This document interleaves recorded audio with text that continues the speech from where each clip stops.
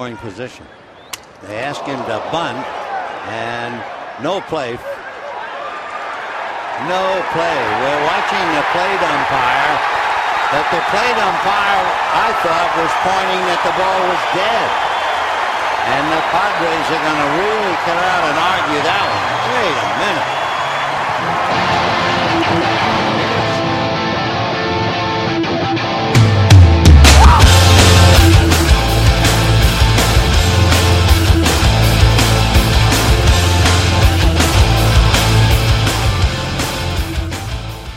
You know, they always say that the coolest thing about baseball is no matter when you watch it, you're probably going to see something that you've never seen before. And that triple play that we just played there is kind of an example of something you don't see every day in baseball. No, that was pretty bizarre. So, welcome to the Sportscasters Proper. It is episode 15 of Season 2, April 17th, 2012. I'm the host, Steve Bennett. My co-host is Don Russ. And we're live from Buffalo, New York. Got a great, unique kind of show lined up for you today. Kirk Morrison. We don't usually have athletes on that much, but Kirk Morrison is kind of one of us. Not only does he play for the Buffalo Bills, our hometown team here in Buffalo, but he also does a radio show on foxsports.com every Sunday from 12 o'clock Eastern to 3 p.m. Eastern, so we're going to have Kirk talk about that. Also, for the first time, we're going to have two guests at once, Bill Mauschy and Bob Dvorak, who have written a really cool book, Game Over. Jerry Sandusky, Penn State, and the Culture of Silence is going to join us later in the show. And Rob Pizzo, formerly of Puck Daddy Radio and currently with The Score, is going to join us to continue a hockey conversation that Don and I are going to have later in the show. Don't forget about our new project, Cold Hard Football Facts and Football Nation present the Sportscasters. You can find that at www.footballnation.com. And our guest on that show this week is Dan Shanka from ourlads.com. Also on the show today, we're going to do the book club update. We're going to talk a little about NHL playoffs, and we're going to close with Pick 4. But before we can get to any of that, let's do three things. Let's play a game. All right. Count of three. 1. Alrighty. I'll kick it off. 2. The oil patterns on a PBA lane are very, very difficult. 3. I might be able to beat Jamarcus Russell at quarterback. This is the funnest night ever! Did we just become best friends? Yep! Now let's move on to other business. That highlight you heard off the top was a triple play, a very rare triple play. If you want to check it out, it was just search for Dodgers Padres triple play. You'll find it. And it was a very controversial 2-5-6-3 triple play that there seemed to be a lot of confusion about what the umpire was ruling. Some people thought he was ruling that it was a foul ball. He later on ends up throwing out Bud Black, Padres manager, for arguing about it, and the Dodgers end up winning that game 5-4. So just a bizarre play. First time that's happened since 1998 for the Dodgers. And probably that combination of... Well, yeah, I don't know when it was last time for that combination, but it was the first triple play for the Dodgers in quite some time. All right, my first thing is we're kind of blow through three things today. The Giants, San Francisco Giants, had a really tough blow this week when they lost Brian Wilson, their closer. He's out for the season. He's got some structural damage in his elbow. He's going to get Tommy John surgery. You know, Tommy John surgery is the it surgery in baseball. We've seen Steven Strasburg come back really strong this year from Tommy John, so we hope the same for Wilson. But, you know, the Giants couldn't stay away from injuries last year, and they're right back where they started this year. Is this like a Taco Bell-related curse, do you think? It could be. You know, you eat so many tacos, and next thing you know. All right, my second story this week, being the good guy that he is, Michael Vick is taking a stand against animal cruelty, urging Alabama lawmakers to increase penalties for cockfighting. Apparently in Alabama they have week $50 fines as the maximum penalty for cockfighting. Wow.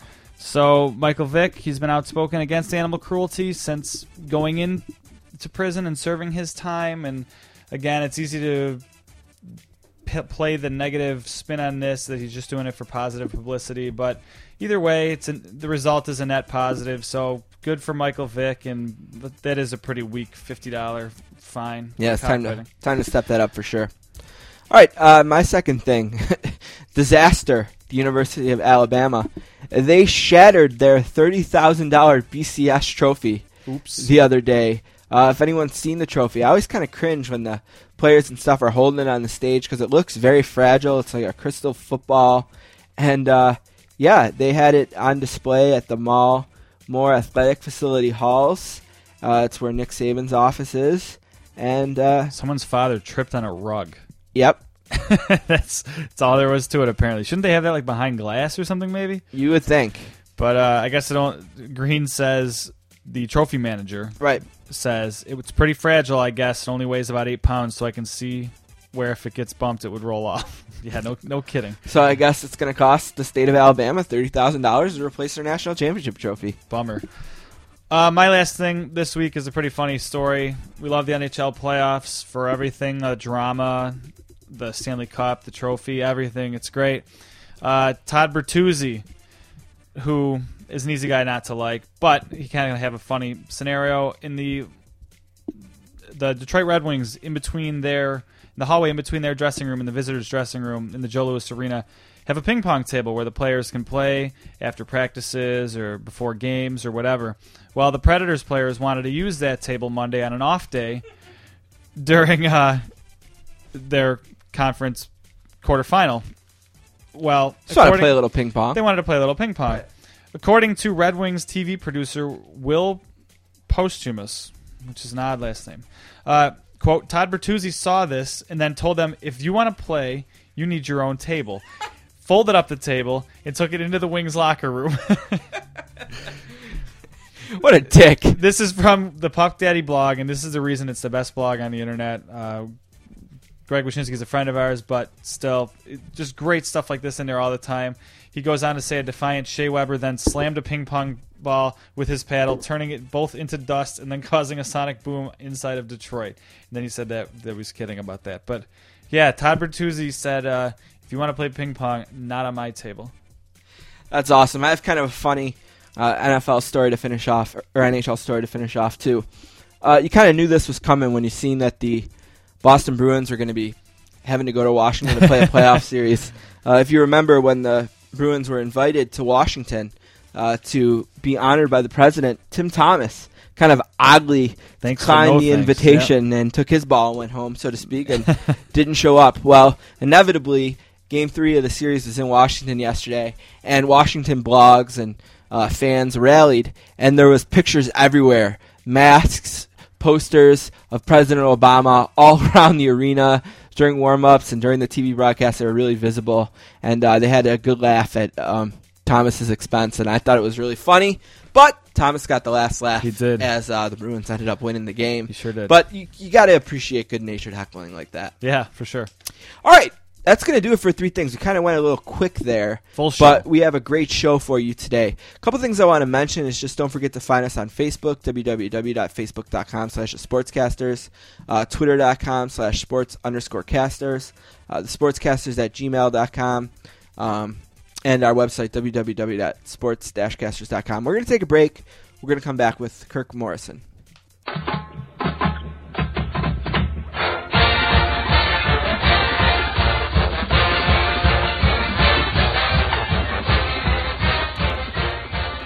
Our next guest is from Oakland, California, and played his college football at San Diego State. He was a third-round pick of the Oakland Raiders in the 2005 NFL Draft and has recorded over 700 tackles and intercepted 7 passes in his NFL career. Besides the Raiders, he has played for the Jaguars and last season with the Buffalo Bills. He also hosts a radio show on Fox Sports Radio each Saturday afternoon that is syndicated all over the country. A warm sportscaster's welcome to a true beast on the field, Kirk Morrison. How you doing, Kirk? Hey, I'm doing great, man. How you guys doing? Oh, we're doing great.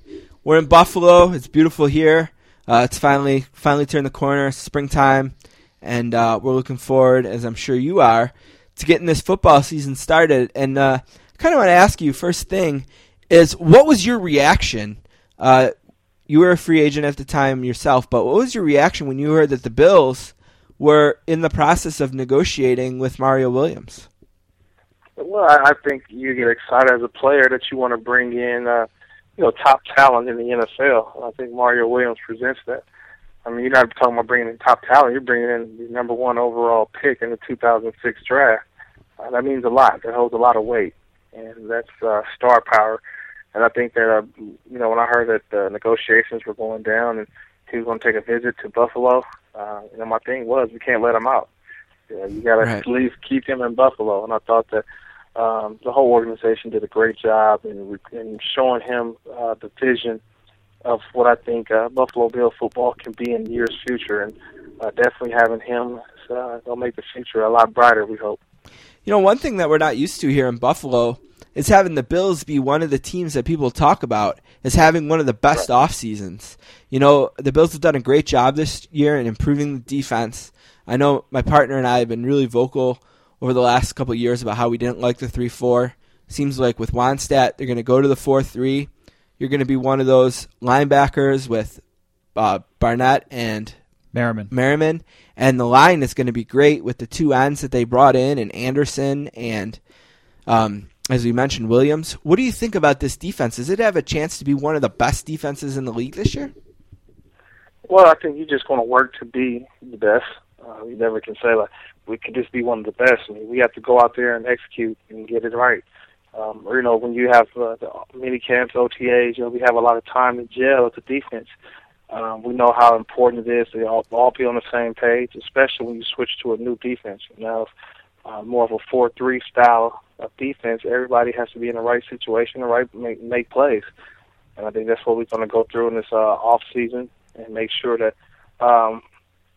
just make sure we're all on the same page. There's no stone left unturned, and I'm excited about that because I think guys are going to be in new situations, but I think that guys can flourish. And I've been I'm a big advocate of the 4-3. I kind of grew up in it in high school and played it in college, and now playing it in the pro game for 6 years of my career. I'm happy to finally be back and playing in that 4-3.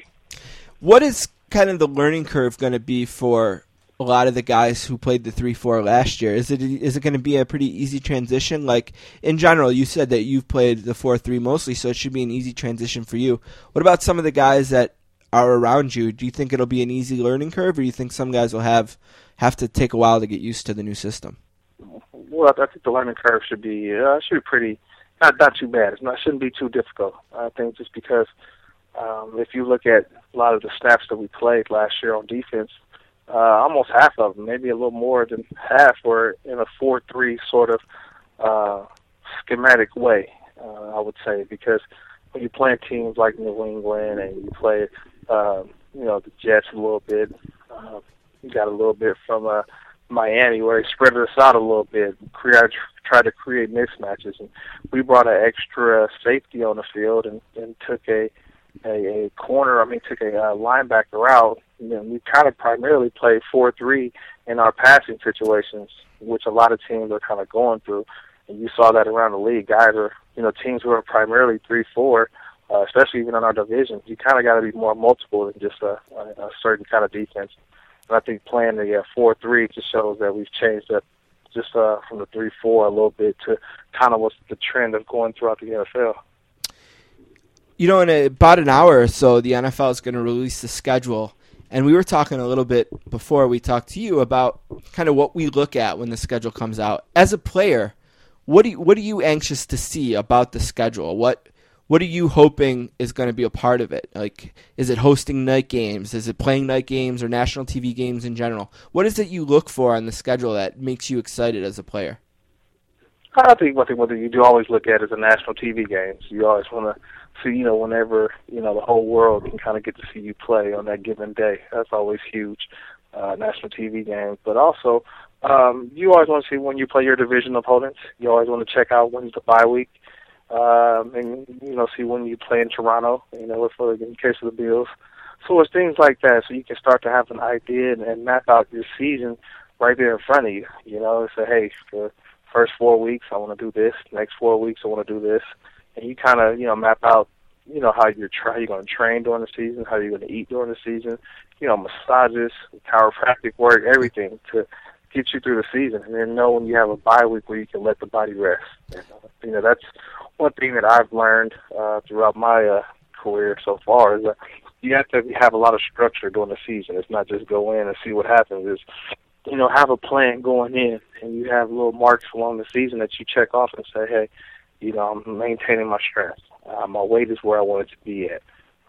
Things like that. So, I'm having time to make sure the body is still working properly because it could be a long season. Do you have a preference of when the bye week falls as a player? Do you like it early, late, right in the middle? I think everyone loves a late bye week. The late bye week always works out the best because when you're done with bye week, the season's downhill. Everything's going downhill. Not too many games left. I've had them all. I've had bye weeks in week 3, week 2. So those are a little bit harder because you have a long way to go without that rest period. But one thing that I'm excited about and that I've had the experience is playing Thursday night games. So with every team being able to play in one Thursday night game this year, I think it's going to be huge. It's going to be huge because having a game like that is almost like another bye week because it's a quick turnaround, but after the game's over, you get 4 or 5 days to rest. And I think throughout an NFL season, guys just want a couple days just to let the body rest. Because it's always, if you notice the teams in last year's Super Bowl, the teams that made it were 2 teams that, seemed to be one of the healthiest at the end of the season. I know the Giants had a lot of injuries preseason and in the early part of the season, but the guys who played the majority of the year stayed healthy, which was huge for those guys. And same in New England.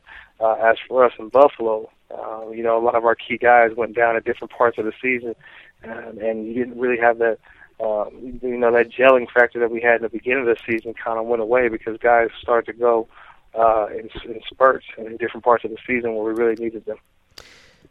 Next week, Thursday, is going to be the draft, and it's kind of cool the way the draft is set up now.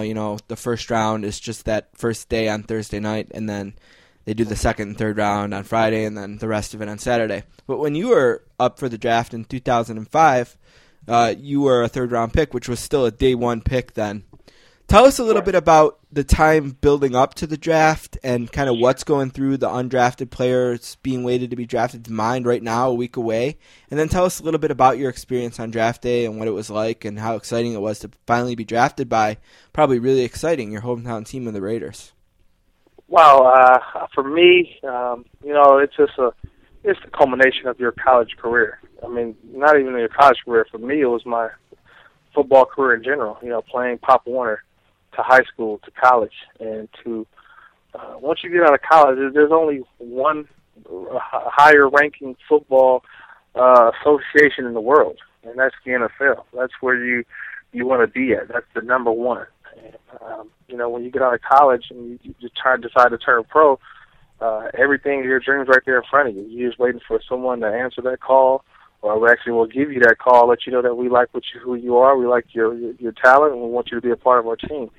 I think that's what guys are kind of waiting for right now. It's a lot of anxiety, a lot of long days because, it's every day. So you call your agent, what are you hearing? What are you hearing? Oh, this team likes you, this team likes you, but you never know when the day of that draft comes. So I just think a lot of the anxiety that builds up, a lot of players are feeling it. Guys who are on the fringe of being a first rounder or not. There's a lot of guys who have first round talent, but they may not fall to a team that needs them, and so they may slip to the second round. So it's a lot of things that can happen on that first day. Now you got the second day with the second and third round, and I think that it's kind of helped out. It's made the draft a lot longer.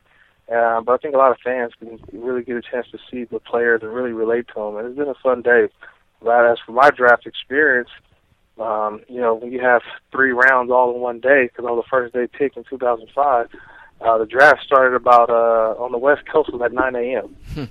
So 9 a.m. on the West Coast, I was with my family, and I had to wait almost close to 10 hours for it to be. So it was kind of hard, sitting around, watching a lot of guys who you say, darn, man, I think I'm a better football player than that person. But, you go around, you saw teams who you thought you may go to, you had good meetings with, you had, all this, different visits with, and you just had a really good feel. And then all of a sudden, they pick someone else.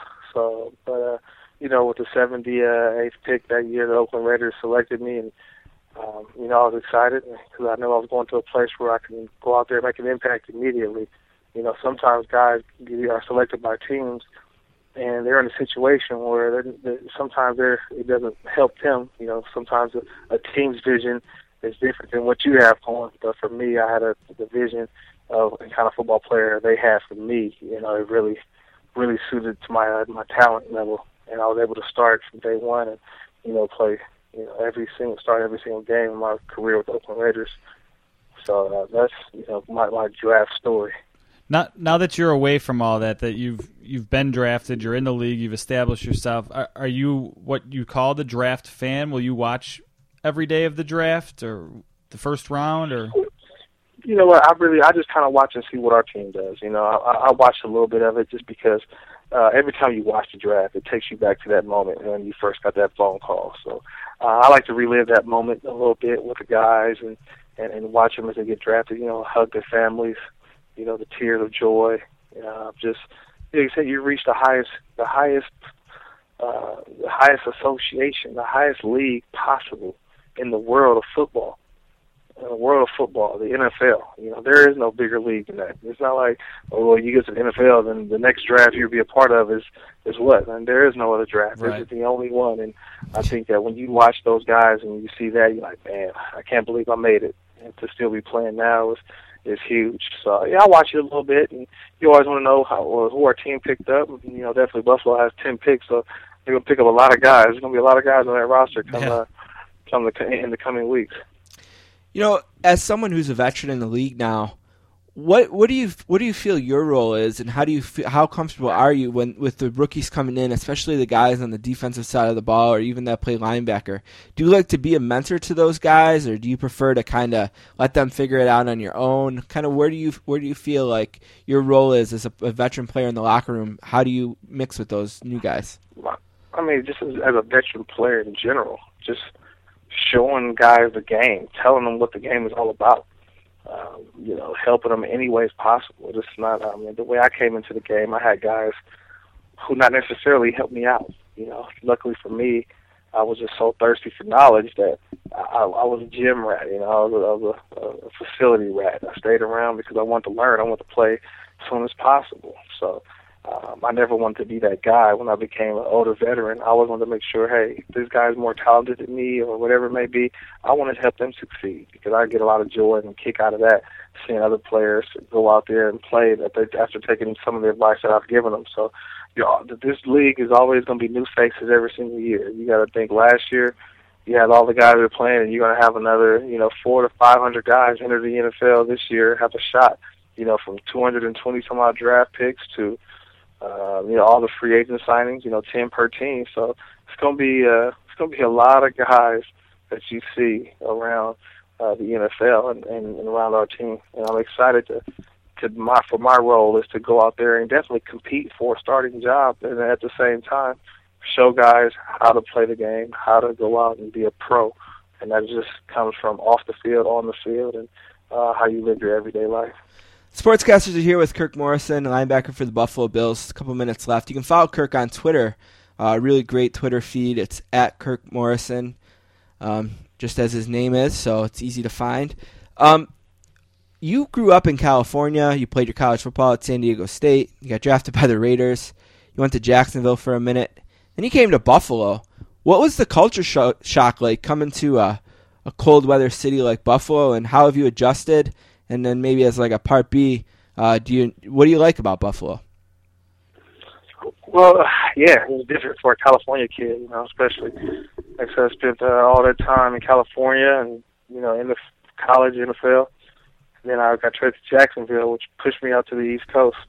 But it was in Florida, so it was a little bit different. The weather was very nice all parts throughout the year. It was still sunny. And then last year being in Buffalo was different. I mean, I had the opportunity to pick where I wanted to go toward the end of the draft, the end of the free agent process, and Buffalo was my place. A lot of the guys who were on the team I knew, and they told me, hey, this is a great place to play, but you have to get up here and see it yourself. And I said, well, kind of give me how is it? He said, trust me, you'll love it. You got to get out here. And, I took a lot of guys' word and kind of have time to really take a trip. So I just knew about when I went out there to play and things around it. And I just want to play football. So the best opportunity was going to Buffalo. And then once you got there, you saw the pride of the city, how much the people in the Buffalo Orchard Park area, they love their Bills. Regardless of the record, they just want to be a part of it.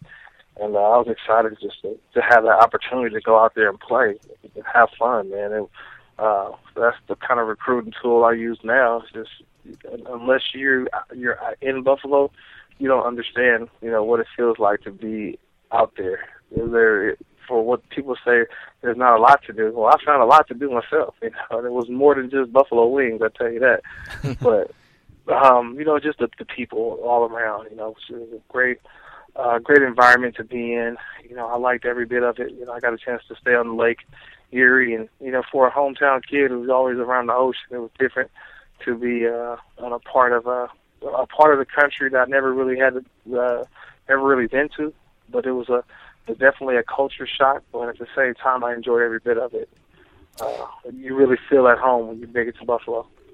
Last thing, Kirk, you have a really interesting story, being that not only do you play football, but you also are almost kind of getting the second phase of your life and your career started with this radio show that you have on Fox Sports Radio. Why don't you tell us a little bit about the show, kind of what you like about it, and tell us a little bit more on, where we can find it and things like that. Well, I've been a radio broadcaster for the last 2 years, so I know a lot about it. I've been, knee deep in it, because I talk all sports. I'm not just a guy who, I love football, but one of my releases is studying other games, other sports, basketball, baseball, soccer, especially right now, hockey, because of the playoffs. So it is something that's always been a passion of mine, and the show lets me express, my opinions on how I feel and my knowledge of all those sports. So it definitely helped me out a lot. People actually say, "Oh, wow, I didn't know you were a radio host, and I heard your show, I liked it," or "I didn't know you knew so much about other sports." And I said, "Yeah." I get up and, I'm always looking at Yahoo Sports. I'm at Google Sports. I'm at ESPN. I'm at Fox Sports. I'm at, every little thing that you could think of, man. I'm at USA Today. I'm reading. I'm learning. I'm watching. You come to my house, I have MLB Network, NFL Network, NBA TV, the Golf Channel, NHL Channel. So it just gives me a release when I'm not working at football. I'm still watching other sports and just seeing how guys come together, how they, how other teams are winning, organizations are winning, and it all comes back to for me in football, because you see how a lot of the teams that go out and win championships, they have something in common, that they believe in a system, they believe in a plan, and they all play for each other.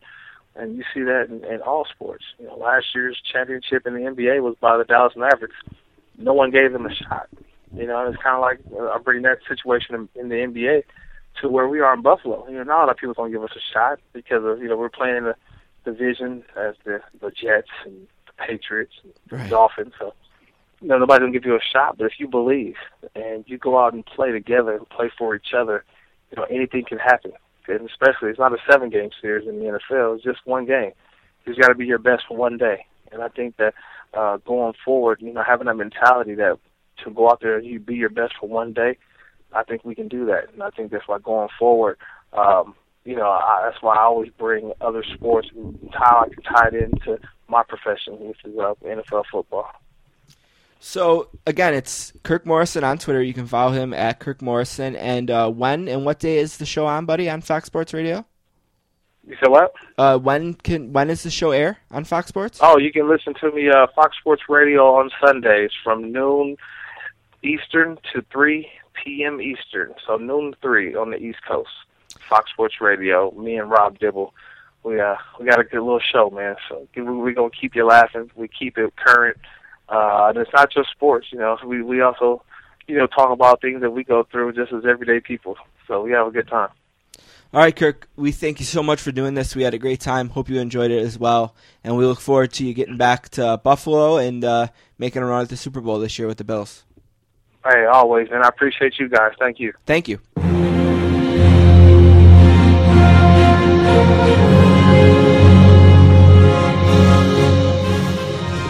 All right, just want to kind of real quickly update the book club. First, I want to thank Kirk Morrison of the Buffalo Bills, Fox Sports Radio, for being with us. That was awesome. Just to update the book club, I'm just about finished with Titus's book. Not a lot to add. after what I said last week about kind of the joke ratio and things like that. It's a good read. It was a fun book to read. I'll put it that way. It's called "Don't Put Me in, Coach: My Incredible NCAA Journey from the End of the Bench to the End of the Bench." That's by Mark Titus. We're gonna try to finish that one up first. I'll probably try to get Titus on either the next show or the show after that. So if you're reading that one with us, kind of put a move on it. The other book is Hank Haney, The Big Miss, My Years Coaching Tiger Woods. And, I've only read a bit of this. I had to read the Game Over book for the interview that we're going to do next. So that kind of took some of my time, and I've been working on Don't Put Me in, Coach. But The Big Miss is going to be kind of my next focus, and we'll probably finish that one probably about 3 weeks from now. So, again, it's the two books. Dominating the book club book of the month this week, Don't Put Me in, Coach: My Incredible NCAA Journey from the End of the Bench to the End of the Bench by Mark Titus.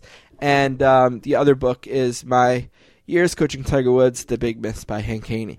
All right, we're going to take a break, and when we come back, we're going to do something different, something we've never done on the show before, and that is we're going to have two guests at once. And the guests we're going to have are two authors, Bill Mauschy and Bob Dvorak, who have written a book called Game Over, Jerry Sandusky, Penn State, and the Culture of Silence. So let's find out about that. Let's take a break, and we'll be right back.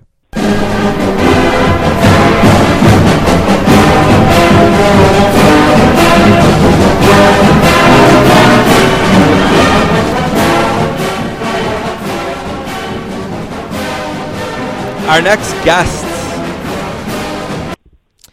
guests have had long careers writing for the Pittsburgh Post-Gazette.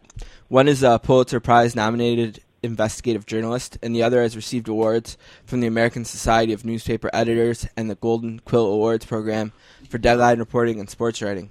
Today, the book that they co-authored, Game Over, Jerry Sandusky, Penn State, and the Culture of Silence, hits the shelves in bookstores across the country. A warm sportscasters welcome to the very talented Bill Mauschy and Bob Dvorak. Did I get those right?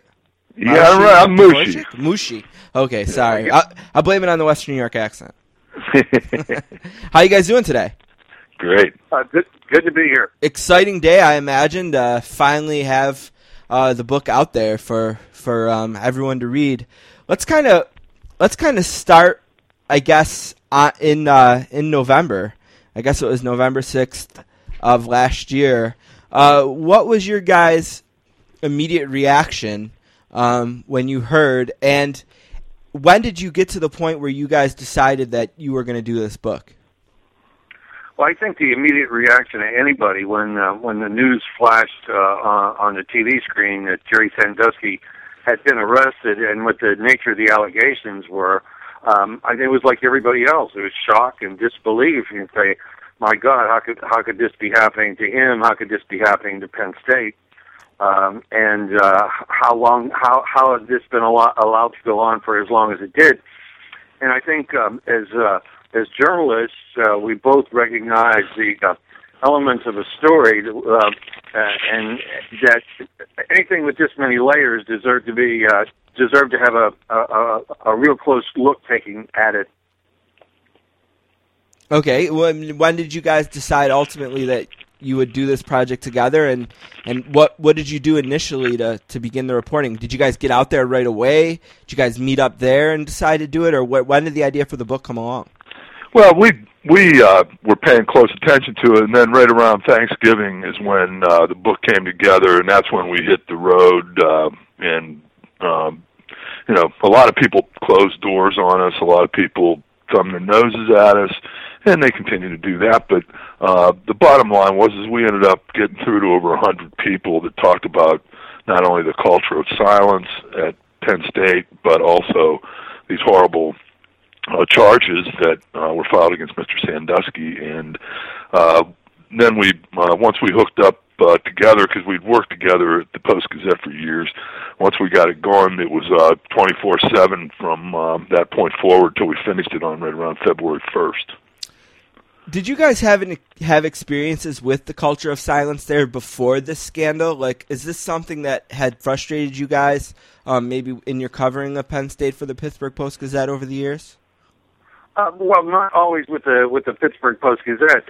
My first 2 years of college were at Penn State, and I was at the 1983 Sugar Bowl when they won first national championship, and I think anybody that had dealings with Penn State runs up against this wall that, they do the things their way. And I don't think they're unique in that regard. Is that you have to do it their way, or if you don't like it, go cover at Temple University or something. So I was aware of the culture. I was also, I think what Game Over shows is just how isolated Penn State is. And it's in the middle of a valley, in the middle of the state, in the middle of nowhere.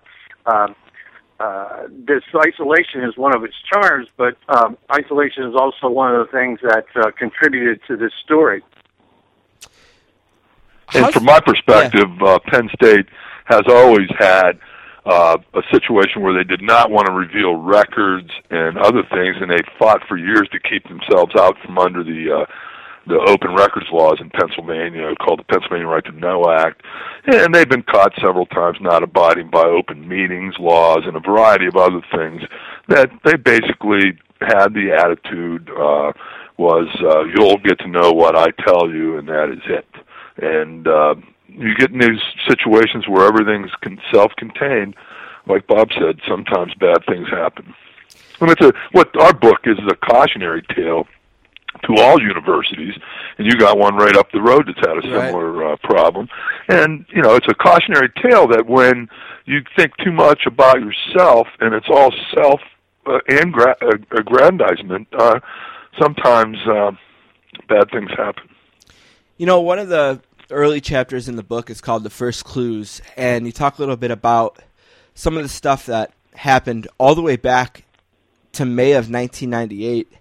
And I wonder, in your guys' coverings and dealings, long before this book, and maybe just in general, why do you think it took so long for kind of the scandal to break if there was clues as far back as 1998? And maybe that's the ultimate question in all of this. That's very well. Go ahead, Bob. Well, I think if you were to draw up on a blackboard the blueprint for the ultimate pedophile, you need a disguise because they operate in this under a cloak of secrecy. And for example, just take a sports icon, a sports legend, who is the founder of a charity recognized by George Bush as one of his 1,000 points of light. He's the male Mother Teresa of Central Pennsylvania, and everybody considers him to be just this great guy, a big overgrown kid. Well, and the look at the allegations paints a completely different picture. So I think there was a sense that, hey, it can't happen to us because if we're the good guys, and there was a tendency just to avoid the subject altogether at the start in order to protect the reputation of the university.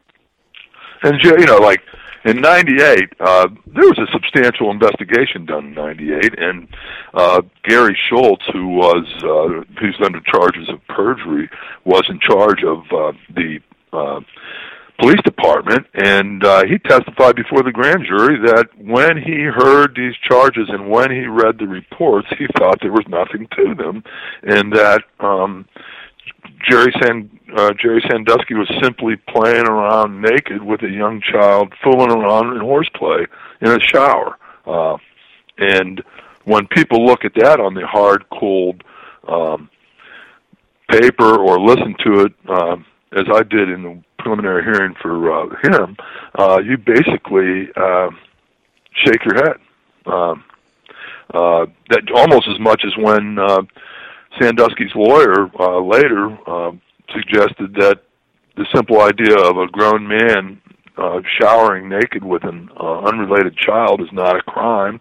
And when he said that, there were probably 200 reporters at that non-preliminary hearing on December 6th, and everybody I was around turned around and looked at each other and were going, what? And I think it's human nature. There's a tendency that we don't want our heroes, our sports figures, whatever it is, to be tainted by anything. But that's not how life works. What could Joe Paterno have done differently? Ultimately the university decided to release him, and it was, kind of sad. And then he ended up passing away. But What would have been the right thing for him to do? Maybe that's a little bit too judgmental, but how could this have played out better for Joe? What were his mistakes, and how could he have improved them? Well, no coach has ever been more exalted than Joe Paterno, and for good reasons. But no coach has ever fallen so far so fast. It's a tragedy of Shakespearean proportions. Joe met the legal requirements in reporting what he knew to his nominal superiors, and yet so many people have said he failed in his moral obligations. We go by one of Joe's own statements, is with the benefit of hindsight, I wish I would have done more. And that's the one thing that haunts us to this day, because those are secrets that Joe took to the grave with him. But if he would have had, if somebody puts their foot down in either 1998 or 2002 when a second incident is investigated, and they came forward with it, sure, they would have taken a big PR hit at the time, but it wouldn't have festered like it did in secrecy for all this time. Anything to add, Bill? Well, I mean, I'm sure, when you read Game Over, you'll see that we created this situation where Joe, like Bob said, had all-encompassing power at that university, and had he taken an aggressive approach in 2002, and we're giving him the benefit of the doubt that 4 years earlier he didn't know or didn't have specific knowledge of the other 95-page police report, but in 2002, if he would have, I mean, when you look at the timeline, this guy, Mike McQuarrie, made a report, and it was almost 2 weeks later before anybody did anything at the university. That's, when I think back, I try to measure things against my own life, and you'd think that you'd do something sooner than 2 weeks or 9 days or whatever it was. And, I think Joe could have put his foot down on that moment, especially in 2002, and this thing would have come out. It would have been spun out a lot differently. And frankly, had they just done what was the right thing to do, put it through the prosecutorial channels, then they were doing the right thing. But instead, that's not what happened. And it didn't happen with the charity either. Around the time that this story broke, we had a guy on the podcast. I think his name is Zach Rosenfield, and he used to work for AccuScore. He's out of the business now. He's in PR. But he came on, and he talked to us about, his views on this. And he was so passionate that regardless of anything else that Joe Paterno had done in his career at Penn State, all the things that led to a 7-foot statue being built on campus, what happens now? Like, what is his legacy? Is it forever tainted by this? Can there be any? Can you say anything good about Joe Paterno anymore? I mean, it seems so sad to say that, but it seems like no matter what you say good, someone's going to be there to pounce on you and say, "How could you say that? He's a guy who supported child molesters." Well, I think that tragedies do not happen to small people, to minor people, and every tragic figure has some sympathetic qualities about him. Sure, you have to say that Joe was the most successful college coach of all time based on number of wins. You talk about his grand experiment and how his ex-players will say and will continue to say that he was not only coaching them as football players, he was preparing them for life. Yet, that has to be balanced against this one tragic flaw, this one lapse of judgment, or this one sin of omission. And I think you saw some of it in every story, every obituary that was written about him. He said, Joe Paterno was this, but yet he failed to do this one thing. That's what's so mind-boggling about the tragedy. Bill? Yeah, and I couldn't add much more to that. The man tried to make amends on the front porch of his house when he talked about the various things that had happened to him. He basically prayed asked everybody there to pray for the victims, and he said it all himself. I wish I would have done more.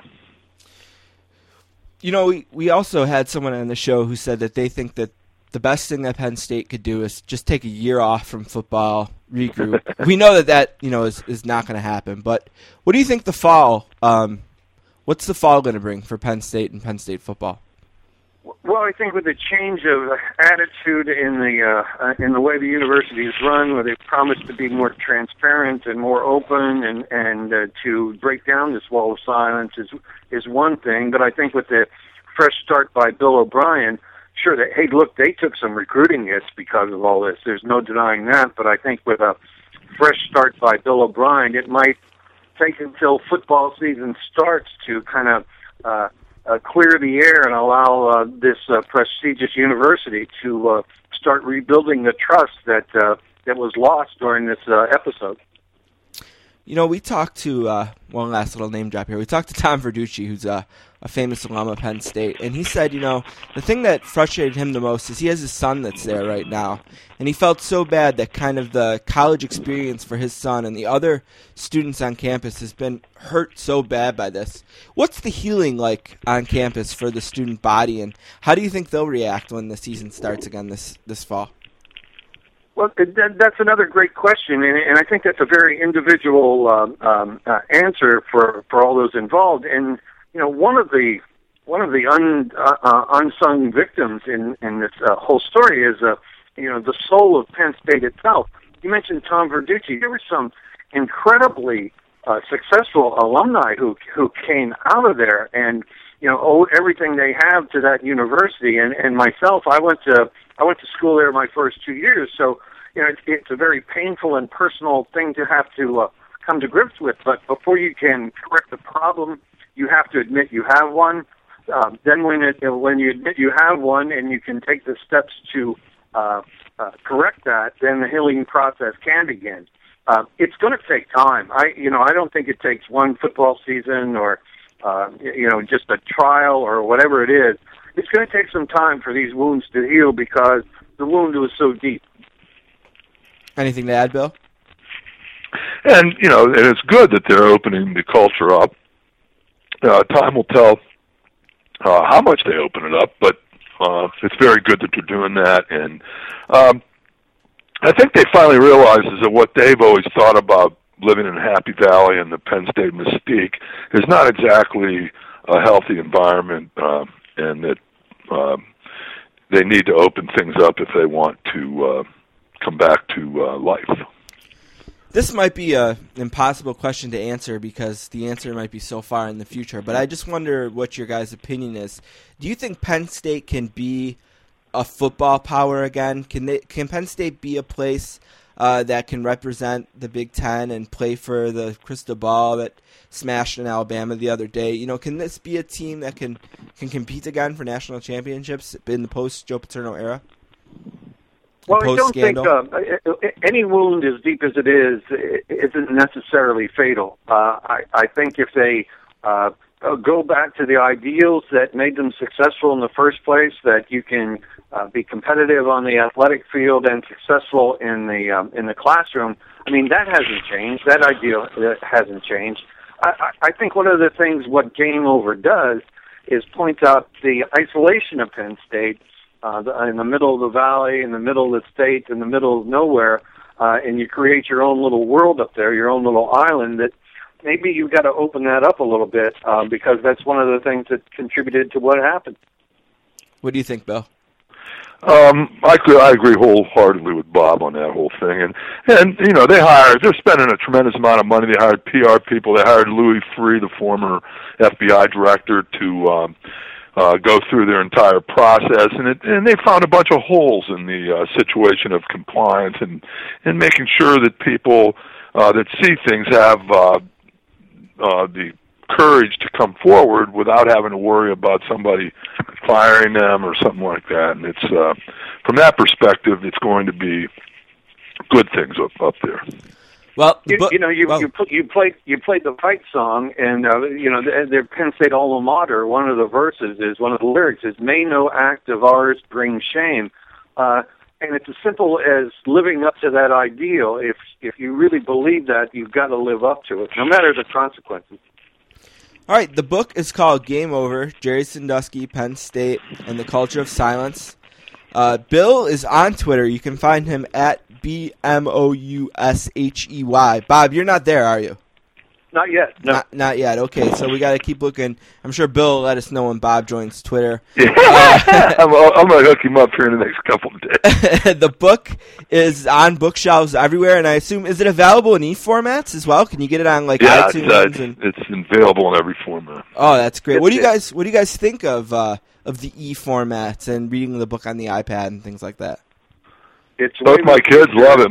Both my kids bought it that way. So awesome. Yeah, it's a way of the future. You can't fight it. You go with the flow, or you get left behind. If it's convenient for you and travelers and commuters and the new generation, and God bless them, as long as they keep reading. Well, I've said before, I love it. I love reading it that way, but I don't know how many authors I can have sign my iPad. You know what I mean? That's the only bad thing about it, because I love to get the book signed and you put it on the shelf, and that's great. But the iPad screen might get a little cluttered with all those signatures if I read too much. But this was a great, unique experience. We really appreciate it. I know today's a super busy day for you guys with the book coming out, and we really appreciate you making the Sportscasters a part of it. Like I said, the book's called Game Over: Jerry Sandusky, Penn State, and the Culture of Silence. For more information, follow Bill on Twitter at BMOUSHEY, and Bill's going to tell us when he hooks up Bob in a couple days. Thanks so much, guys. Really appreciate it. Thanks for having us. Okay, talk to you later. Thanks for having us.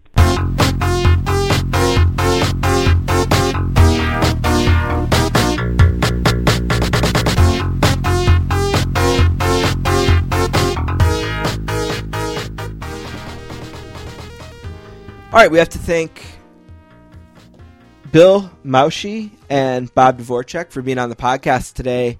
That was the first time for us to have three different voices going on there. The two guys over on the one end and Don and I on this other end, and I really enjoyed that and liked it. And I encourage you to check out the book. Again, it's called Game Over: Jerry Sandusky, Penn State, and the Culture of Silence. All right, moving on. Let's talk a little bit about the NHL playoffs, Don. I wanted to do about 10 or 15 minutes before we bring in our hockey guest this week, Rob Pizzo. Just kind of talk about what we've seen. And I guess the first thing I want to start with, as far as asking you, is what you have kind of thought about the style of play, which seems to go against most of the cliches as to what people expect from playoff hockey. It's been a lot chippier, a lot dirtier, and a lot more fighting than we're used to in the playoffs. Yeah, I was going to... Shea Weber kind of set the tone for this in Game 1, I believe. The Nashville was a win, too. They won the game over the wings, and he drove... I'm drawing a blank. Zetterberg's head into the boards. Now, I'm going to real quickly compare this to Tyler Myers. I know this is a homer thing to do, but Myers got a 3-game suspension for what was a dirty hit. Weber's hit was also a dirty hit. Myers was from behind. Weber was from behind. Myers, you could at least argue, was a check. It was a hockey play. Weber's was more along the line of like a wrestling move. It was clearly a punch or a push from behind. Myers was close to the play. The puck was there. Weber, in his case, was away from the play. The game was over. It was an WWE style bashing of the head into the boards. Myers' intention was at least arguable. Weber, there's no doubt about what his intention was. I can't believe they let him off the hook. You're right. It did set the tone for the whole playoffs. Right, Gomez was injured. I think that's the bottom line here, is Gomez didn't play, I don't think, the rest of that game. And Shanahan has put an emphasis on injuries. It seems like if a player gets injured, you're more likely to be suspended. If the player gets up and walks away, you're less likely to be suspended. Right, so getting back to your initial question about the style of play, I'm torn because on the one hand, that Flyers game 3, right, it was a bit of a mess. Super entertaining, right, from like a spectator's point of view. But it's entertaining because it's a sideshow. Nothing that has happened in that series is going to be remembered so far for the play on the ice. James Neal scored a beautiful goal in that game, and he's going to be better remembered for the 2 really dirty plays he had. And the best player in the league, Sid Crosby, is going to be best remembered for a post-game press conference and pushing a guy's glove away. So again, like I said, I was glued to my TV that game. I didn't want to get up until they went to a commercial. But my favorite game right now has been reduced to who's going to do what dirty play. And you'd like to see response. It back off a little bit and get back to hockey a little bit. I'm okay with the chippy stuff, and I like the passion and everything like that. But I do want to... if I were to mention my top 5 moments of the playoffs, it'd all be the overtimes, and the overtimes I've seen, and the hockey and the goals. Right. I'm not a big fighting guy anyway. Some hockey fans, they love that part of it, and that's just never been the part I loved. I love to see the skill and the goals, and the thing that I'll take away from this Philadelphia-Pittsburgh series is going to be the emergence of Claude Giroux, and really him going from a really good player to an absolute top 5 superstar in the league. I mean, the guy has stared down what we thought were the 2 best players in the league and outplayed them, by a mile. I mean, he's been incredible, and I was at a game this season, and I'll talk about this with Pizzo, where the Sabres were beating the Flyers 3-0, and then Claude Giroux happened, and I walked out because Claude Giroux had scored a goal in breakaway in overtime, and we lost. I mean, that guy is so unbelievable. Another question for you. Are you more surprised that Pittsburgh is losing 3-0 or that Vancouver is losing 3-0 in the series? I think it's got to be Pittsburgh. We even talked about, and I think you put it really well, is if Vancouver loses game 1, watch out, because they're going to be under a microscope. They're kind of the most hated team in Canada outside of Vancouver, so everyone's just waiting to rip on this team and waiting for the wheels to fall off. And the Kings are a little bit of a sleeping giant, which I know is easy to say now, but they had like a real average regular season. But if you look at that roster, it's not an average roster. Right. And Quick is unbelievable. Yeah, he's played great. So what you could talk about how Giroux happened to that series. You could say Duncan Keith happened to the Vancouver series. Daniel Sedin hasn't been. I mean, what did he get? A 5-game? This goes back to poor suspensions again. He got 5 regular season games off, and that might cost Vancouver their season. Right, a President's Trophy season down the drain because, But, again, people have said this about Crosby, where he really needs to stay out of the scrums and things like that. You could argue, that Sedin kind of started that thing with Keith. Sure. I mean, it's no excuse. Duncan Keith shouldn't have did what he did, but if Sedin just never goes there, that never happens. But right, and it seems like Vancouver's done because you got to think that Quick's going to be able to win one more game out of the last. Yeah, four. I don't see either team coming back, and neither do I. You talk about like how playoffs aren't usually involved with the fighting and stuff, but there usually is the chippiness and all that type of thing. And I don't necessarily mind what Crosby's doing. I don't mind the pushing the glove. He hasn't really been dirty per se. He's waited till refs kind of got in between him to throw punches, which is a little bit dirty, but he shouldn't be in there anyway. I mean, the refs are clearly protecting him from himself at this point. They're breaking up fights because they know he's got a concussion history. He really shouldn't be in there fighting. What he's got to be doing is scoring more to bring his team back. But again, I don't mind what he's doing. It's the overly dirty stuff. I expect the chippiness and the stuff after the whistle and all that type of thing, but it's the Aaron Asham plays, the James Neal plays, James Neal was out there at the end of the game just looking to try to injure one of the guys who scored the hat tricks. Yeah, I think he should be done for the series, minimally. That was ugly. The James Neal stuff was ugly. I thought the second ugliest thing was the Karkner play. Right. He got like 7 punches in on a guy that wasn't ready to fight. Right. And he got a 1-game suspension.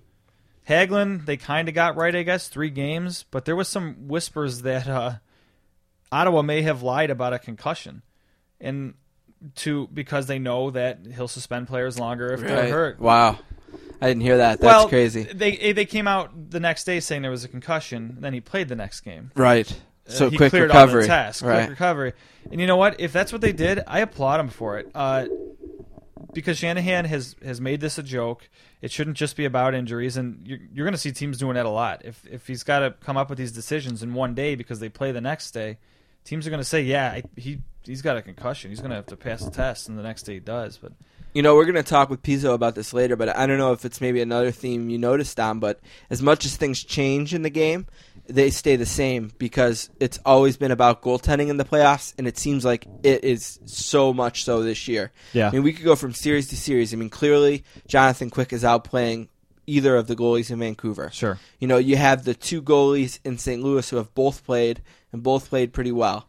Mike Smith has been the better goalie, and when he got injured or banged up, that's when Chicago was able to get a game. Yeah. Pekka Rinne the better goalie in that series. Yeah, the only Henry series Lundqvist absolutely stole the show last night. 40 saves in New Jersey. The only one where goaltending really hasn't been an issue is this Devils-Florida series, but you still think that Brodeur in the end is probably going to be the reason they win that series. Well, the series I was going to bring up actually is the Boston-Washington series because I thought Holtby's played really, really well. Surprisingly, they're playing their third stringer against the Vezina winner, right? And in the first 2 games, he deserved better in game 1. He yes, gave up he no did. goals until overtime and lost, and then he gave up 1 goal in game 2. You know what I got think a win. is Washington got a really sloppy game from Thomas yesterday, and they didn't take advantage of it.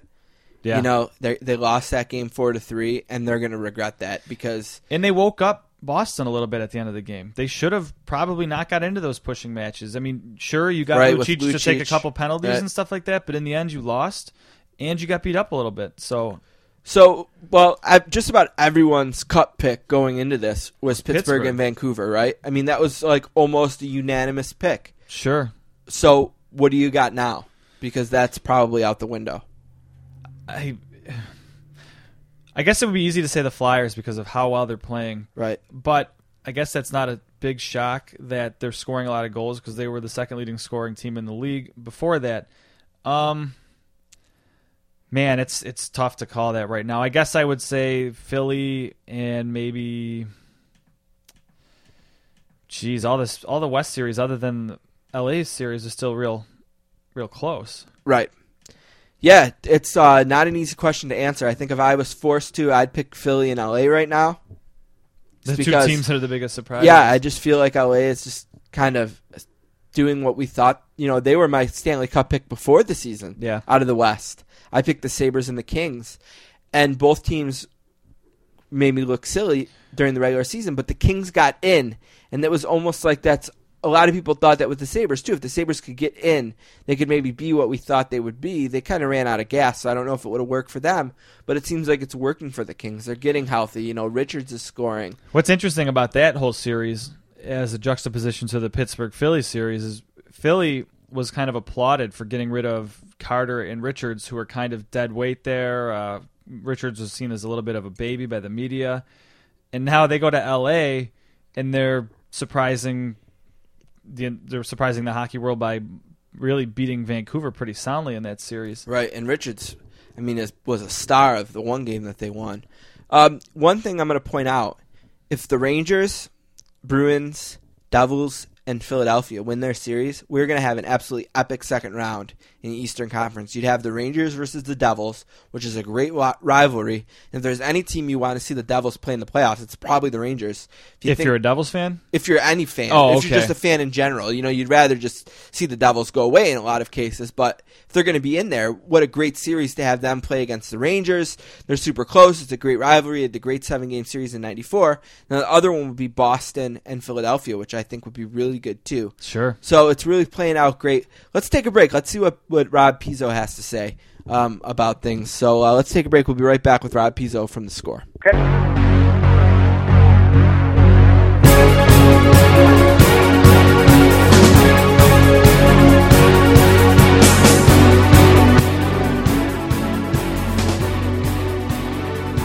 Our next guest is from Toronto, Ontario, and is the former co-host of Puck Daddy Radio with our good buddy Greg Wyshynski. He currently works for The Score Radio and is kind enough to make some time for us today to chat about the NHL playoffs. A warm sportscasters welcome to the awesome Rob Pizzo. How you doing today, Rob? Not bad, dude. We're doing really good. I mean, we're pretty pumped up about hockey right now. I mean, I don't know about you, but I couldn't even find a chance to take a breath this weekend. It's like I always thought about, all right, maybe I won't watch the next game, but it was just I can't remember another weekend like that. And I don't even have a team in the fight because the Sabres went out, you know, finishing 9th in the East, and it's the best playoffs so far that I can remember, and that's with 2-3-0s already too. Yeah, it's certainly the most interesting playoffs and definitely the most talked about playoffs in a long, long time. I know a lot of people obviously are talking about Pittsburgh and Philadelphia and everything that's gone on there with the brawls and Crosby, and the very fact that they're down 3-0 is a big story there. But, I mean, you've got Vancouver struggling. You've got brawls in 3 or 4 different series. I don't remember this many fights and this many questionable hits in any playoff, like entire playoff, let alone the first 4 games that we've seen this year. So you're right. we haven't had a chance to catch our breath, but that's pretty cool. I don't mind it.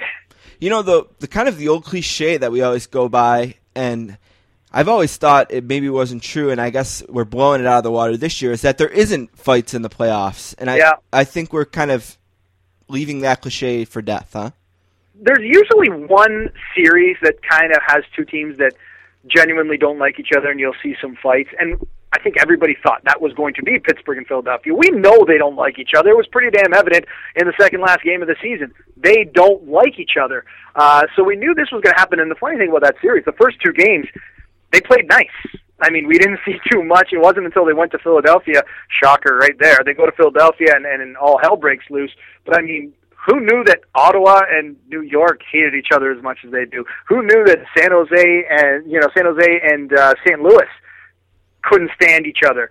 This has just been weird. I got to be honest with you. It's just been really weird. And like I said, Brendan Shanahan's been extremely busy, reviewing so many things, giving out ridiculous suspensions or non-suspensions. I mean, I have not been a fan of what he's done in the playoffs, but we've had something to talk about each and every day. Have you been surprised at how well the road teams have done? I think they're 14 of 22 so far in the playoffs. Not too surprised. I mean, I know a lot of people firmly believe that home ice advantage is overrated. I'm not one of those people. I don't think the first few games of a series is where home ice advantage is really evident. I think when it comes down to Game 7. If you've got to play Game 7 on the road, that's very, very difficult. So the rest, though, I mean, especially the way nowadays players, the way they travel, everything they have, at their disposal. Traveling for NHLers is not like you or me traveling. Right. Okay? They've got private planes. They've got everything they want on that plane. They can, they don't wait. They don't do anything. They jump on a plane right pretty much from the rink, and they're home in their beds, hours later. So the whole issue of traveling is not like in the 70s where players used to actually fly commercial like the rest of us. That doesn't happen anymore. So I'm not that surprised. I just think in Game 7, going into another rink, that's where it becomes more difficult. Another thing that I've noticed the fights, I've noticed the road teams. I noticed there's been a ton of overtime. We've had at least one double overtime. And it just goes to show how close this league is. I mean, part of us maybe thinks that because of the 3-point games, the league has gotten close. And that's true, but it's also gotten close because it's just close, right? It is and it isn't. The 3-point game really does it. And the charity point, specifically just has created this illusion that certain teams are as good as other teams when they flat out aren't. And I know some people will say, "Hey, well, that's what makes the playoff races at the end of the season that much better." I'm more of a fan of the better teams are the better teams, and they prove that they are. But parity is evident in some capacity in the NHL. There are more good teams now than there ever were. I mean, growing up, there were 3 or 4 teams usually that were on top of the list, and the rest of the teams were chasing them. It doesn't work out like that anymore, but I still think that charity point gives the illusion that a 9th or 10th place team is a really, really good team when in a lot of instances they're not.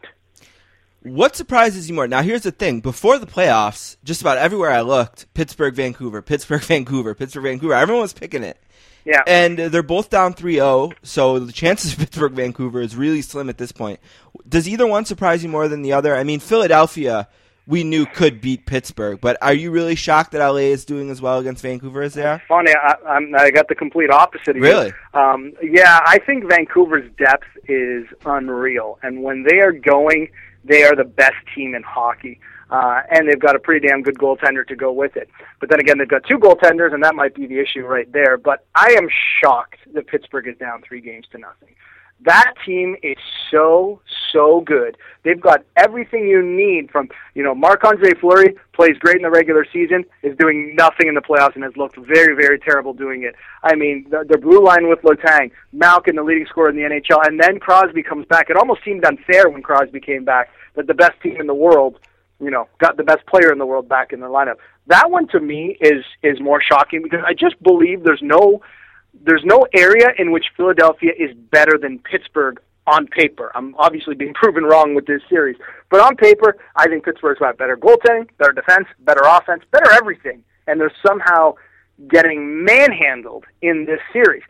The reason I'm not as shocked as Vancouver is because we all knew that Jonathan Quick could steal games and Jonathan Quick could win a series. Right. I truly believe he can. I believe he is a goaltender who's had a very rough year, not because he's played badly, but because he's just been hung out to dry so many times. I mean, the guy had, I believe, 5 1-0 losses this year. How do you allow a goal and have that many losses? It's just unfair, and his team just hasn't been able to put the puck in the net. So I think the Pittsburgh one, at least for me, is a lot more shocking. You know, I was at a game in Buffalo this year, and the Sabres got a 3-0 lead on the Flyers, and then Claude Giroux happened, and before I knew it, he had scored on a breakaway in overtime, and I was walking out pissed. Yeah. You know, and it just seems like this guy, more than any other player this year, has really stepped up from a very good player to just an out-of-this-world, elite superstar in the league. Do you agree or disagree with that? With Claude Giroux? Sorry, Yeah. you kind of cut out there a second. You Yeah. talking about Claude Giroux? Yeah. Yeah, he's been elite all year. I mean, but it really was this year where he stepped up in a way that made everybody notice. Last year, I was hearing a lot of people pumping his tires, and I remember thinking, yeah, he's a good player, but don't put him in that top 5 area just yet. He's there right now. He is phenomenal. And the thing about this Flyers team that we've seen in the first round is they always believe they can come back. It doesn't matter what the score is. It doesn't matter what's the situation. They always believe they can come back. And the confidence in this kid, Giroux looks as if he's played in the NHL for 10 years. And he hasn't, obviously. He's just got confidence. He's got poise. He's got ability like few others do in the NHL. And I truly believe he's a superstar right now. You know, another series that's been really interesting to me is Boston and Washington. I mean, those games that you couldn't play them closer. First 2 went to overtime, and the game last night was, you know, essentially an overtime goal. Boston got a really late goal to avoid overtime. What's going to be the difference ultimately in this series? Is it going to be Tim Thomas? It's going to be Tim Thomas because, you know, before the series started, I was on the Score Television Network, and I pretty much said that it's one of the biggest mismatches in goaltending history. Well, after 2 games, everyone was emailing me and tweeting me saying, "You're nuts. Obviously, Braden Holtby's a lot better than we thought." And he is, and I'm giving the kid a lot of credit. But we can't forget that Tim Thomas is Tim Thomas, and the guy steps up when the lights are the brightest, and he will outduel Braden Holtby. I mean, we've seen the problems that Washington has had all year long. Their scoring is sporadic in that sometimes it's there and sometimes it's not. Their defense has giant holes in it. And their goaltending, without Vokoun or Neuwirth, is Braden Holtby. And whether you think he played great or not in the first 2 games, which I do believe he did play great, he's still Braden Holtby. He's still a kid. I mean, you look at Game 1, as well as he played, that overtime goal should not have gone in. Tim Thomas makes that stop 100 times out of 100 shots. Most NHL goalies will make that stop. He was a tired rookie who just faced 30 shots. And that 31st was, you know, it got under him, and it was at the most important time of the game. So I think goaltending is going to be the huge issue there. But it's been a physical series. I didn't think it was going to be this physical. A lot of hits in all 3 games. You know, it's not often that you talk about a number 1 seed needing their goalie to steal a game against the 8th seed, but that's exactly what happened last night. Henry Lundqvist just absolutely stole one from Ottawa. Yep. What can Ottawa do if Lundqvist is going to steal games? You got to think the Rangers are going to play a little bit better than they did last night. Is there anything Ottawa can do in that series? They can get him hurt. That's it. No, I mean, it's kind of a joke, but in all honesty, Ottawa played a fantastic hockey game last night. Ottawa did everything right. Ottawa got opportunities. Ottawa threw everything but the kitchen sink. And when Henrik Lundqvist, you could just see it in the first period. When he's in that zone, there's nothing that's getting by him. Absolutely nothing. And, you know, the fact that Ottawa's got a very good offense, and I mean, this year, Paul McLean's turned that offense around like I did not have them in the playoffs. And anyone who had them competing with the New York Rangers or says they've had them there is probably lying to you. They've got a great offense, and I know they were missing Alfredson, but still, they had a ton of shots on him, and he just was who he is, Henrik Lundqvist. In my opinion, he's the Hart Trophy winner. I don't think he will win. If I had a vote, I would vote for Henrik Lundqvist because the New York Rangers have won so many one-goal games this year. And what they did last night was typical New York Rangers hockey. They relied on their goaltender, and when they got an opportunity, they potted the winner. And, I mean, that's basically what they've done all year. So many people are shocked. I'm not shocked. That's what they've done all year long. You know, one last series I want to ask you about before we let you go, and it's the Sportscasters here with Rob Pizzo, taking some time out of what is a busy time for anyone who covers hockey right now. You can follow him on Twitter. I really recommend it, at Rob Pizzo, and you can listen to him on The Score, and you can check out the website, www.thescore.com. I want to ask you about Nashville and Detroit, because Nashville has built their team for years to take down Detroit, and in their best season, they've got Detroit right there in the first round, and they got a 2-1 lead on them. Have you seen enough out of them to believe that they can ultimately outlast Detroit? I absolutely have. Anyone who listens to me on the podcast or watches the Score Television Network knows full well I'm a Detroit Red Wings fan. I always have been, and before this series, I picked Nashville to win, and I think they finally have got it. But the key, even though they've made some additions that I think have really helped out, guys like Paul Gostad, guys like Kostitsyn, guys like Alex Radulov, I think the key is still Pekka Rinne. If you watched Game 3, Detroit, who are the best home team in hockey, they won 23 straight at the Joe, did everything they could to beat Nashville, and Pekka Rinne was the difference. Pekka Rinne is the only guy I've seen, the first guy I've seen in a long, long time, who can have Thomas Holmstrom's big fat butt right in front of him and still not only make the save, but suck up the rebound. Every shot was just stop a play, stop a play, stop a play. Pekka Rinne is a big goalie who can move side to side. He can do everything. I would give my left arm to have a Pekka Rinne in net for my team right now. Nothing against Jimmy Howard. I mean, Jimmy Howard has had a fantastic year. I know he had some injuries that, kind of deflated his race for the wins and everything else, but Pekka Rinne is the real deal. He is going to be the reason Nashville succeeds. They can't be happy with that first round playoff appearance anymore. For so many years, they never had a star player. Just getting to the playoffs. Hey, look at Nashville. Nobody on their team. They made the playoffs. Way to go. And then they won the playoff series. Way to go. They're past that point now. They're an elite team, and they have a shot at winning. I really believe this team could win the Stanley Cup if they get on a good run and if Pekka Rinne is healthy and playing well. So, yes, I truly believe they beat Detroit in this series. From this conversation, what I'm going to take away is as much as things change in the NHL, it stays the same because these playoffs, seemingly more than any I can remember in the last years, it's all about the goalies.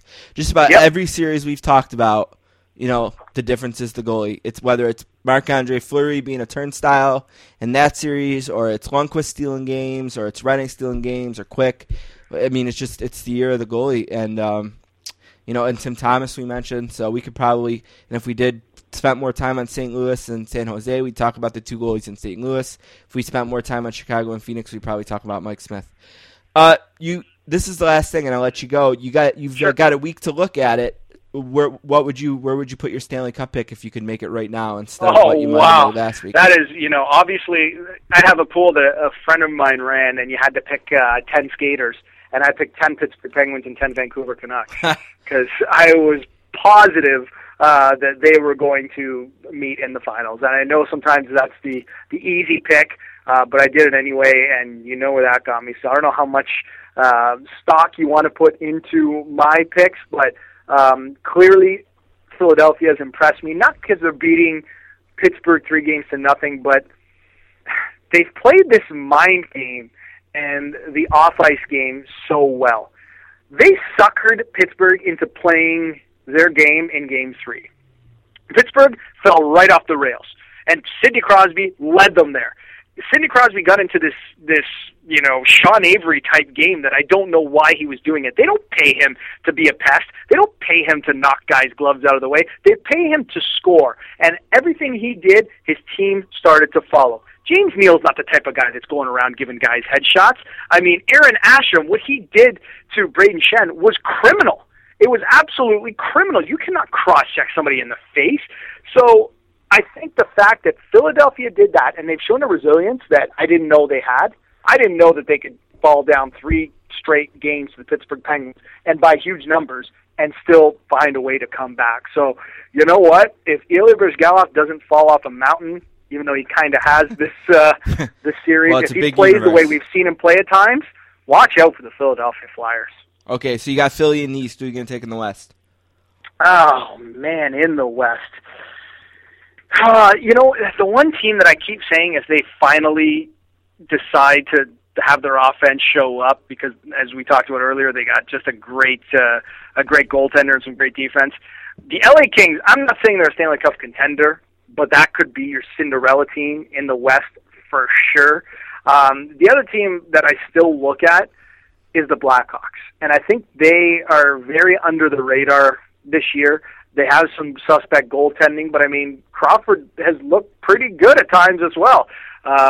So I think with their experience, they got a lot of guys there still from the cup-winning team 2 years ago. Chicago might be my pick there because when you look at every other series, you just don't know who's going to come out of it. All right, Pizzo, thanks for doing this. We really appreciate it. It was a lot of fun. We'll keep an eye on you up there in the Great White North, and we'll talk to you maybe later in the playoffs or something. Thanks a lot. Anytime. Thanks, man.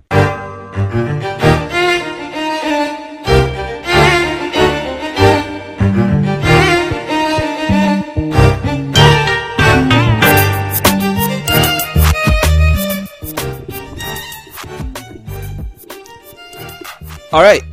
Got to thank Rob Pizzo for being on the show. Also want to thank all of our guests today, Kirk Morrison and Bob and Bill, the authors of the book Game Over, Jerry Sandusky, Penn State, and the Culture of Silence. All right. We're going to close things off here with pick 4 as we always do. Don and I took a beating last week. We both went 1-3. I won my winning pitcher, or my pitcher of the week, had Matt Cain and the Giants over the Pirates. Got a shutout there. I lost the Flyers over the Penguins in Game 1. We both lost that game.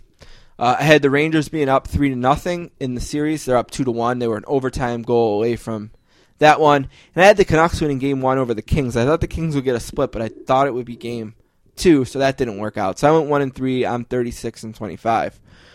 Don, your win was the Bruins over the Capitals in Game 1 of the series. They won that game 1-0 in overtime on the Chris Kelly slapshot goal. You lost the game of the week, like I said, Flyers over Penguins. Your pitcher was Verlander, lost that one. And the Devils series is 1-1. They have no chance at 3-0. So 1-3 there as well. You want to kick us off with the game of the week? Yeah, the game of the week this week, we have the Rangers at the Sens. That's Game 4. Rangers up 2-1 right now. That's tomorrow night, Wednesday, 7:30 on CNBC. Give me the Senators. I think I picked this to be a long series. That pick is a lot closer to being right if they come back with a win. So I don't expect them to lose two in a row at home. So let me get the Sens. I'm going to take the Rangers because I think they might have demoralized the Senators last night. The Senators played the best game they can play, and they lost 1-0. Lundqvist stole the game. I don't know that the Senators are going to get the goaltending that they've gotten so far this whole series. I think the Rangers are going to score a couple more goals. So I'm going to take the Rangers. All right, my pitcher this week, I'm going to go with Jordan Zimmerman and his 0-1 record and his 1.29 ERA. That's tomorrow at 7. He's pitching against the Astros. Okay, I'm going to take a little bit of a risk. I'm going to take Josh Beckett and the Red Sox. That game is tomorrow. They play at home. The reason it's a risk is because the Rangers are 8-2. But they're at home. The Red Sox have been better. They're on a bit of a roll. Beckett's 1-1. His last start was really good. So I'm going to take a little bit of a risk. I don't want to burn out every ace in the league just yet. So I'm going to take Beckett and hope for the best. All right, my host choice this week. Again, I'm trying to assume that my picks that I made a few days ago are still what I believe in. So I'm going to go Blues at the Sharks. This game is Thursday night on NBC Sports Network at 10:30. The Blues are up 2-1 in that series. I picked the Sharks to win it in 6 or 7, so give me the Sharks in that game. Okay, I'm going to go the opposite of what I did last week. I'm going to take the Kings to finish off the Canucks. That game is tomorrow or Wednesday. That's April 18th. They play 10 o'clock on the NBC Sports Network. I just think that the Canucks are dead, and I think the Kings aren't going to want to give them any life. They're not going to let that series go back to Vancouver, and I'm going to take the Kings to finish them off. I was going to ask you real quickly. We talked in the other segment. You asked which was a bigger surprise about who was down 3-0. Which team do you think I mean, I think I know the answer to this, has the better chance to come back if there is going to be a miracle Yeah, I still comeback? think it's the Penguins. Because of Quick or because of the talent on the Penguins? Just because of the talent on the Penguins and the depth. Listen, I think I'd put them at about a 4.5% chance, and I'd put the Canucks at a 1.5% chance. Right. Because I think Quick is going to definitely win one more game out of the 4. He's going to bring it enough at least one time to win that series. And I think Crosby's out of shape. I don't think he's got enough in him to take that series to 7 and win it. So I'd put it real low, but I'd still put the Penguins ahead a little bit. We'll have to have a talk on another podcast about Danny Briere. I mean, since we're both he's great. Sabres fans. But yeah. All right, my bold prediction this week. I'm going to kind of piggyback off the prediction I made last week, and I guess I'm going to double down on the Devils. I'm going to say there is no Game 6. That means the Devils win the next 3 games and take the series in 5. I have the exact same thing. I think that the Devils have kind of proven that they're just a lot better than this kind of average Florida team. I think it was going to be real important for Florida to get 2 wins at home. They only got 1. So I just had the same thing. I think that the Devils are going to win the next 3 games, and by the time we're on again next week, we're going to be talking about them and the Rangers getting ready for a really epic series. Yeah, that'd be great. All right, that's going to do it for today. Again, I want to thank our guests, Kirk Morrison, Rob Pizzo, and our 2 authors, Bill and Bob. Definitely check out that book if you get a chance. That's it for this week. Don, cue the hip.